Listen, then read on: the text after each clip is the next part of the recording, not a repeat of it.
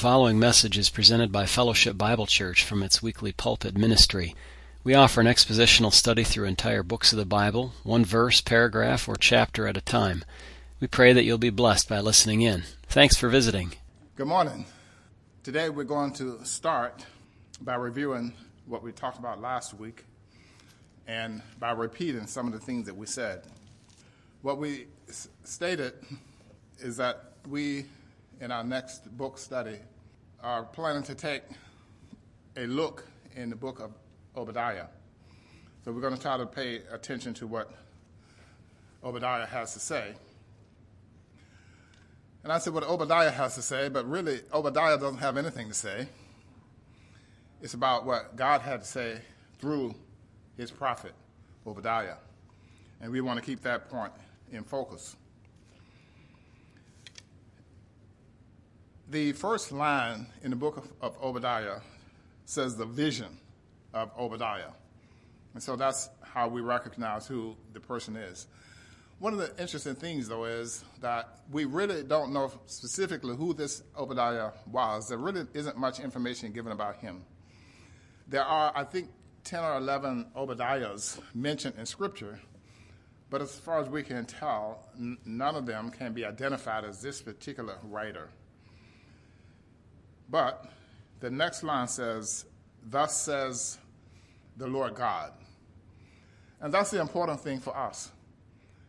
Because if we understand and appreciate that Obadiah was a servant of the living God, he was a conduit. He was one who he bore a message, but he was not himself the author of the message. So it's not critical that we know specifically about him, but that we know that the word from God came through him. And that's what we're looking at, and that's what we have. I stated the last time that we wanted to approach Obadiah after having looked at some background material. Because when we look at the book of Obadiah, the third line, and I'm reading, your text may be laid out a bit differently than what mine is, but the third line of my text says, concerning Edom. Concerning Edom. And so we took that as a good starting point to begin to say, if this prophecy concerns Edom, well, let's take a look at Edom. And so that's where we began last week. So we said that we wanted to develop a way of looking at Obadiah when we get to the details of it in a context, the context somewhat in which it sits, not just as an isolated text. I made a comment last week, you may recall this, that I said that we can open our Bibles pretty much to any place, and we can read and consider what's there, and we can find much benefit for ourselves by that approach. But we don't want that to be our exclusive approach to Scripture. Because the book, and I said this before as well, Obadiah is one of 66 books in our Bibles. And it sits in a historical context. And so the original writers, the original writer in the sense of Obadiah, but the original hearers, when they received this text, their thoughts about what it meant would not be the same as our thoughts would be if we just opened our Bibles to that section and started reading. It wouldn't be the same. And so to get some idea of the context in which it was given, that's what we've been trying to look at. And so I think we'll be spending most of our time today on that same consideration, just as we did last time. If you were here or you listened to the message from last week, you notice that we started with the book of Genesis. And Genesis is the book of beginnings. And we went specifically to chapter 12 in the book of Genesis. And I said, well, I thought that would be a good place to start. Because in chapter 12 of Genesis, you see God making statements that has significance all the way through the end of the revelation of God. And we see implications for Obadiah given right there in the beginning. So I think it's worth our while to read these same verses again at the beginning of chapter 12 in Genesis. Genesis chapter 12 beginning at verse 1. Now the Lord had said to Abram, get out of your country, from your people, and from your father's house, to a land that I will show you. So this was going to be a major life change for Abram, later to be called Abraham, and I said Abraham. A major life change. He was to leave his country. He was to leave his family. He was to leave his father's house. That's significant. And then he said, to a land that I will show you. Think of that. A man told to leave behind everything that had been familiar to him in his life. The people, the surroundings, the place. And to go somewhere. Go where? I'll show you. So he's been told to leave and to go, and he hasn't even been told where it is he's going yet. But the key thing is to understand who the person is who is telling him to go. And here's what the Lord says. I will make you a great nation. I will bless you and make your name great, and you shall be a blessing. So all of this is far in the future. And then it says in verse 3, I will bless those who bless you, and I will curse him who curses you. And then on, and in you, all the families of the earth shall be blessed. So Abraham was told not just to leave, but to go to a place. But not just that, but to go with an understanding that a promise has been made to you. A promise made by the living God. And so that those who will descend from him will be in a special relation to the God of Abraham. And then the first part of the next verse.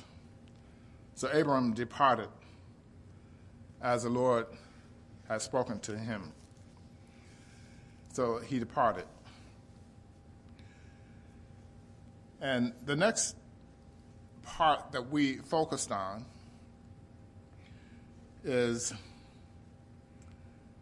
Isaac and Rebekah. So we have Abraham, Isaac, Jacob, Israel. But Abraham and then Isaac. So there were Isaac and Rebekah. Isaac's wife was barren. And to be barren in their place and time was of great significance. But he prayed to the Lord about his barren wife. And the Lord answered the prayer. He gave a double answer to the prayer. And we see that in Genesis chapter 25. And one of the interesting things about it is that Rebekah began to experience some happenings inside of her body. These two little guys were inside of her struggling. And of course, Mom wants to know what's going on. I'm going to read a few verses again, as I did before, from chapter 25. Beginning in verse 22. The children struggled together within her, and she said, "If all is well, why am I like this?" So she went to inquire of the Lord. And the Lord said to her, "Two nations are in your womb. Two peoples shall be separated from your body. One people shall be stronger than the other, and the older shall serve the younger." So now this is interesting, because we get to find out who these two are and what this struggle is. And so we get from her, when she delivers, these two boys, Jacob and Esau. Esau, being the firstborn, of course not by much, because they were born one after the other, but he was the firstborn. And being firstborn conferred a certain privilege, the right of the firstborn, or the word birthright. We talked about that. And so what we're doing is skipping ahead to some of the major points to get us down the line in time to Edom and what happened to the descendants. Of course, the descendants of Jacob take one route, one path. The descendants of Esau take another. But there's interaction between them throughout, and you see that. They struggled within the womb, and they struggled. The descendants of each struggled on and on after departing from the womb. We visited the portion which talks about Esau and how he treated that birthright. The birthright conferred a special favor, a double portion from the inheritance, a leadership role, the one who would be the successor, and that sort of thing. And so it was very significant. But there came a time when Esau needed some food. He was hungry. And Jacob had made some stew, and he said, "Well, give me some of that red stew." And Jacob said, "Well, if you sell me your birthright, I'll do that." And as we said, Jacob he placed great value on that birthright. To him, it meant something magnificent. But for Esau, let me pick up a few verses here from chapter 25, beginning in verse 29. Jacob cooked a stew, and Esau came in from the field, and he was weary. And Esau said to Jacob, "Please feed me with that same red stew, for I am weary." Therefore his name was called Edom, red. But Jacob said, "Sell me your birthright as of this day." And Esau said, "Look, I am about to die. So what is this birthright to me?" Then Jacob said, "Swear to me as of this day." So he swore to him and sold his birthright to Jacob. And Jacob gave Esau bread and stew and lentils, and he ate. And then the last sentence in that verse, thus Esau despised his birthright. He counted it as worthless, of no value to him. That's what he did with it. And so he despised his birthright. Now I said the birthright generally was accorded to the firstborn son, but it didn't always follow the firstborn son or stay with that son. So we see here that Esau sold his birthright. There was a man by the name of Reuben. You know what happened to his birthright? Well, the Bible says that he forfeited his birthright. We see that in 1 Chronicles chapter 5, verses 1 and 2. And it was because of his misbehavior. He defiled his father's bed, one of his father's wives. And so his birthright was given to Joseph as a consequence of that. So he lost his birthright by misbehavior. So Esau didn't value it, and so he despised it now, and Reuben forfeited his. But there's one other reassignment of the birthright I wanted to draw your attention to. And that has to do with Joseph's sons. Israel, shall I say, reassigned Manasseh's birthright. And so the birthright didn't rest with Manasseh, but with Ephraim. And Joseph, understanding that the birthright should go to the firstborn and that the blessing should be on him. But when Israel was near to his departing, and he had his hand on the wrong son, and Joseph tried to correct his dad, his hands were crossed over, and so that the hand would be on the proper son, so that the birthright would be in its proper order. But that wasn't the design or the plan, and so that birthright was reassigned.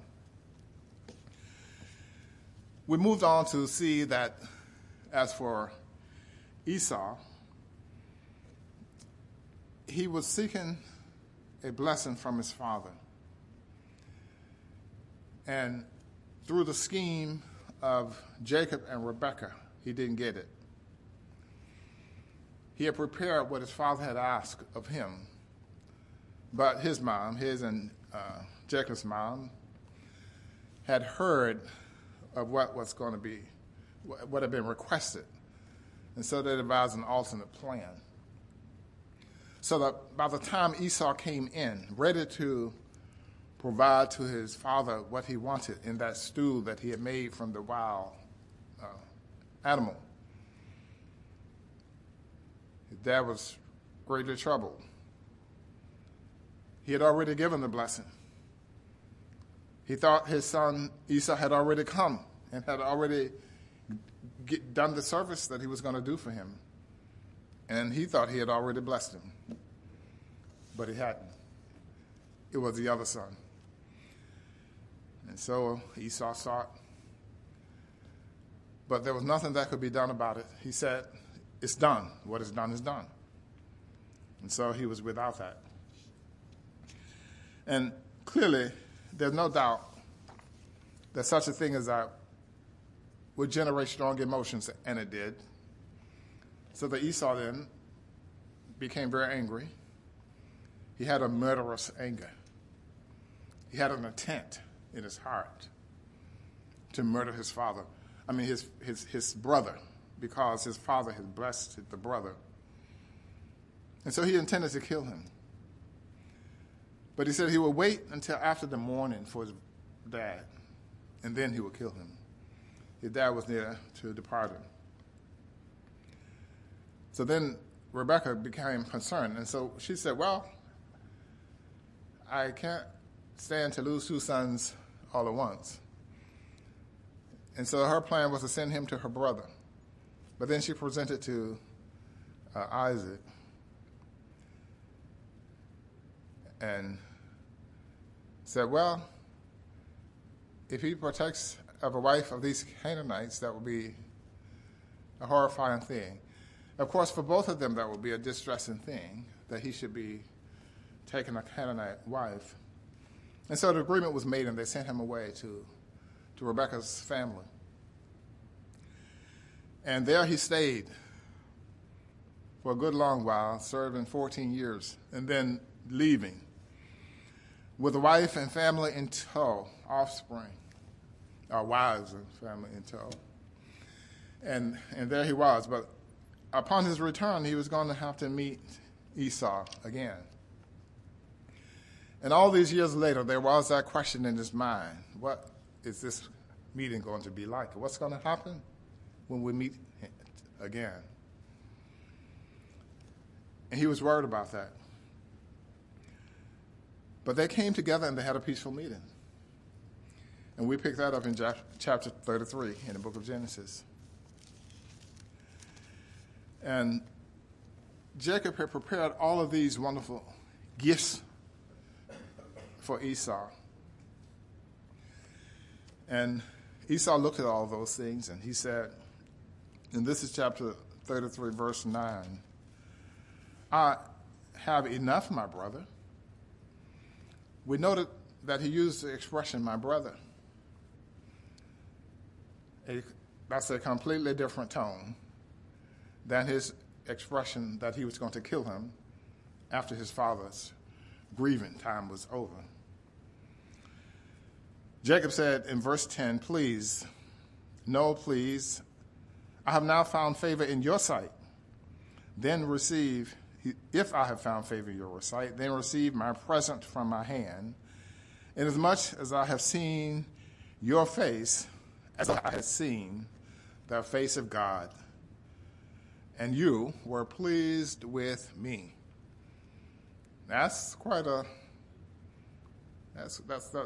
statement, because he knew of the intensity of the hatred. Then it says, "Please take my blessing that is brought to you, because God has dealt graciously with me, and because I have enough." So he urged him, and he took it. That was verse 11. Now, one of the things I want us to notice now, we talked about the descendants of Esau and the descendants of Jacob. God gave Esau a place to be, land. I want to pick that up from Joshua. In the book of Joshua, and that would be in, chapter 24.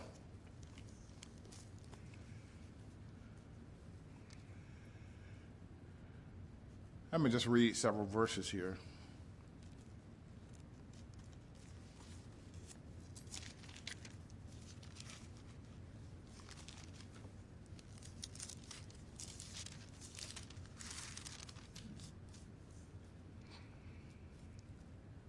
Joshua gathered all the tribes of Israel to Shechem and called for the elders of Israel and for the heads of their judges and for their officers, and they presented themselves before God. And Joshua said to all of the people, "Thus says the Lord God of Israel, your fathers, including Terah, the father of Abraham, and the father of Nahor, dwelt on the other side of the river in old times, and they served other gods.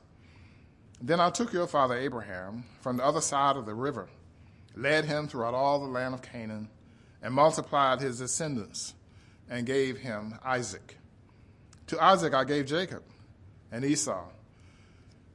To Esau I gave the mountains of Seir to possess.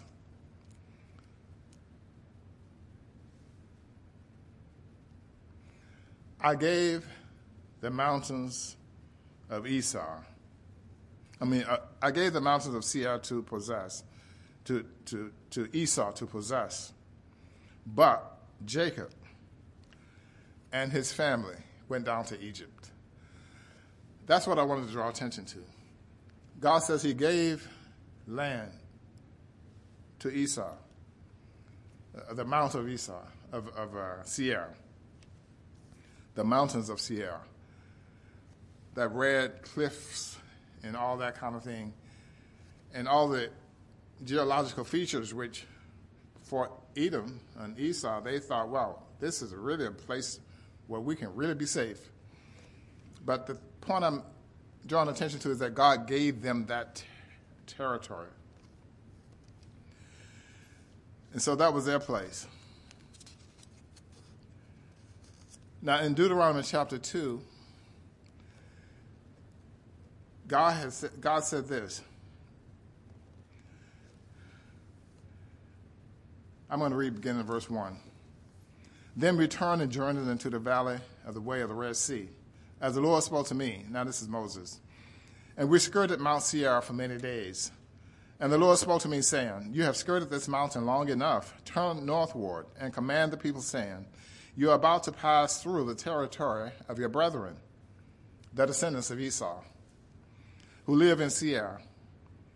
And they will be afraid of you. Therefore, watch yourselves carefully. This is the part I want to draw attention to. It says here, do not meddle with them, for I will not give you any of their land. No, not so much as one footstep, because I have given Mount Seir to Esau for a possession. Esau, Edom. Now in chapter 20 of Numbers, beginning of verse 41, in the section verses 14 and 21, it says, Edom refused to allow Moses to lead the Israelites through the king's highway to get to the land God promised to them.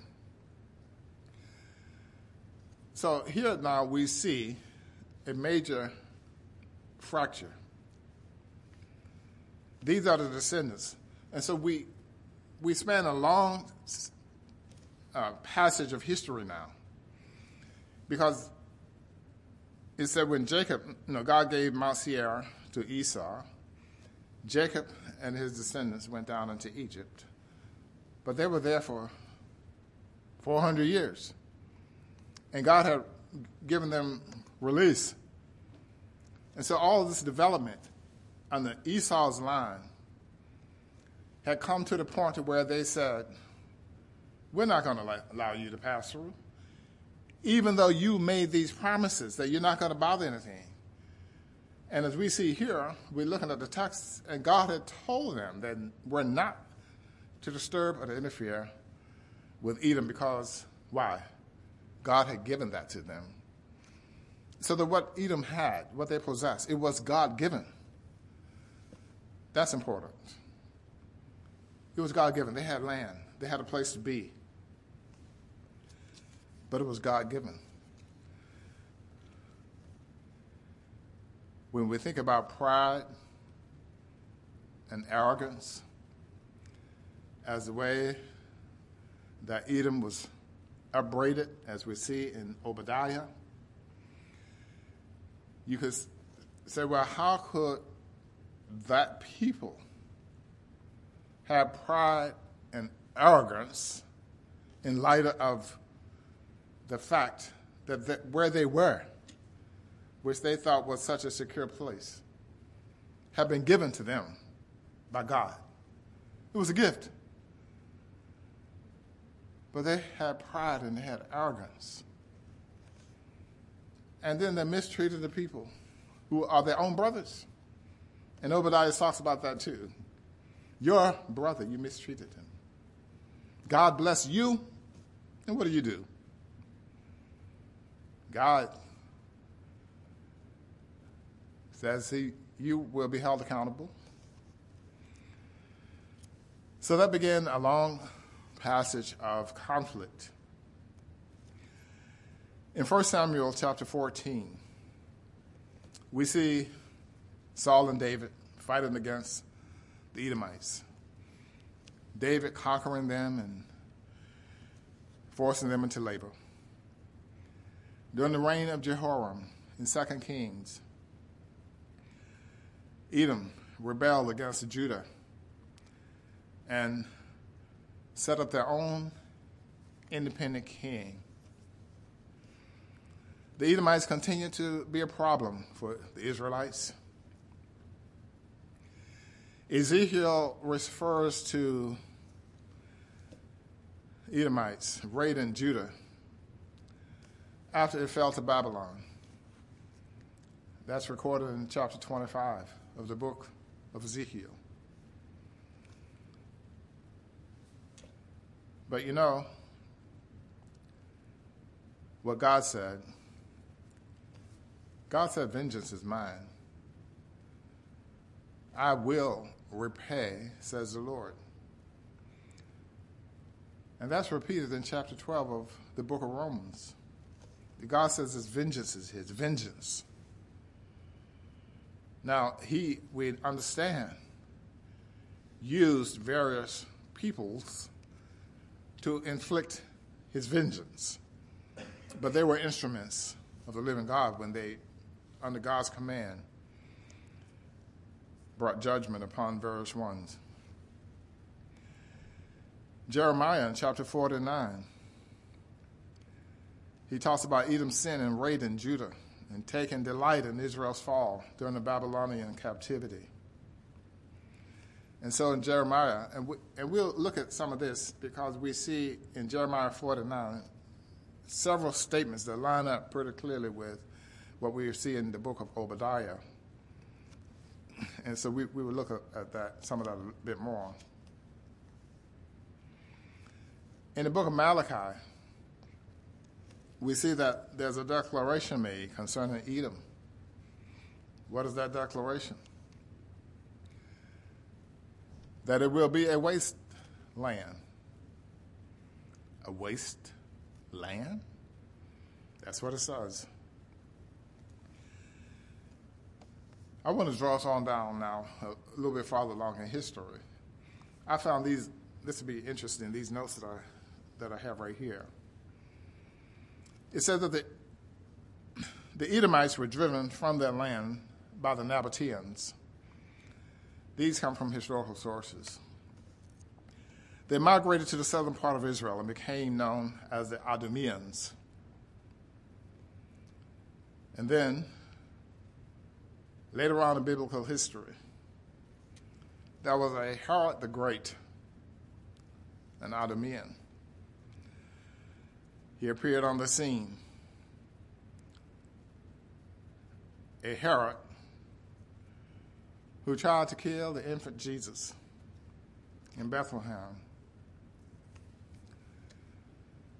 And so the note that I wrote here, and I think it's correct, that even through Herod, the Edomites continued to rebel. That's quite astonishing. And so in AD 70, the Idumeans joined the Israelites in their revolt against Rome, and they were wiped out when Jerusalem was destroyed. And then after that, what more do you know about Edom and the Edomites? That pretty much is where it tapers off. And the historical accounts go on talking about other peoples, but the Edomites. So this is quite a long journey. So we started in this discourse this morning talking about Abraham and how God has selected him. He made a promise through him. And then we had Abraham, and then we had Isaac, and then we had Jacob and Esau. And then we had Jacob going down into Egypt and his family, and then them coming out of Egypt. And then we had Esau, who had despised his birthright. He had lost his blessing. He had designed to kill his brother. He had a peaceful reunion with him. But then all of these centuries later, the descendants of that Esau come to the end of their reign. A people who had lived in a place that was a secure place to live, easier to be defended than where most people groups lived. And they had a great deal of pride. They were known as a center, the Edomites, for wisdom and knowledge. But it's as if it all fled away from them. So I think what we'll do is, when we come back, we won't go through all this for a third time, like I did just now, but we'll move on into some of the text that is there in the book. But I want to read just the first part now in Obadiah before we close. I'm going to read a few verses here. The vision of Obadiah. Thus says the Lord God concerning Edom. We have heard a report from the Lord, and a messenger has been sent among the nations, saying, Arise and let us go up against her for battle. Behold, I will make you small among the nations. You shall be greatly despised. The pride of your heart has deceived you.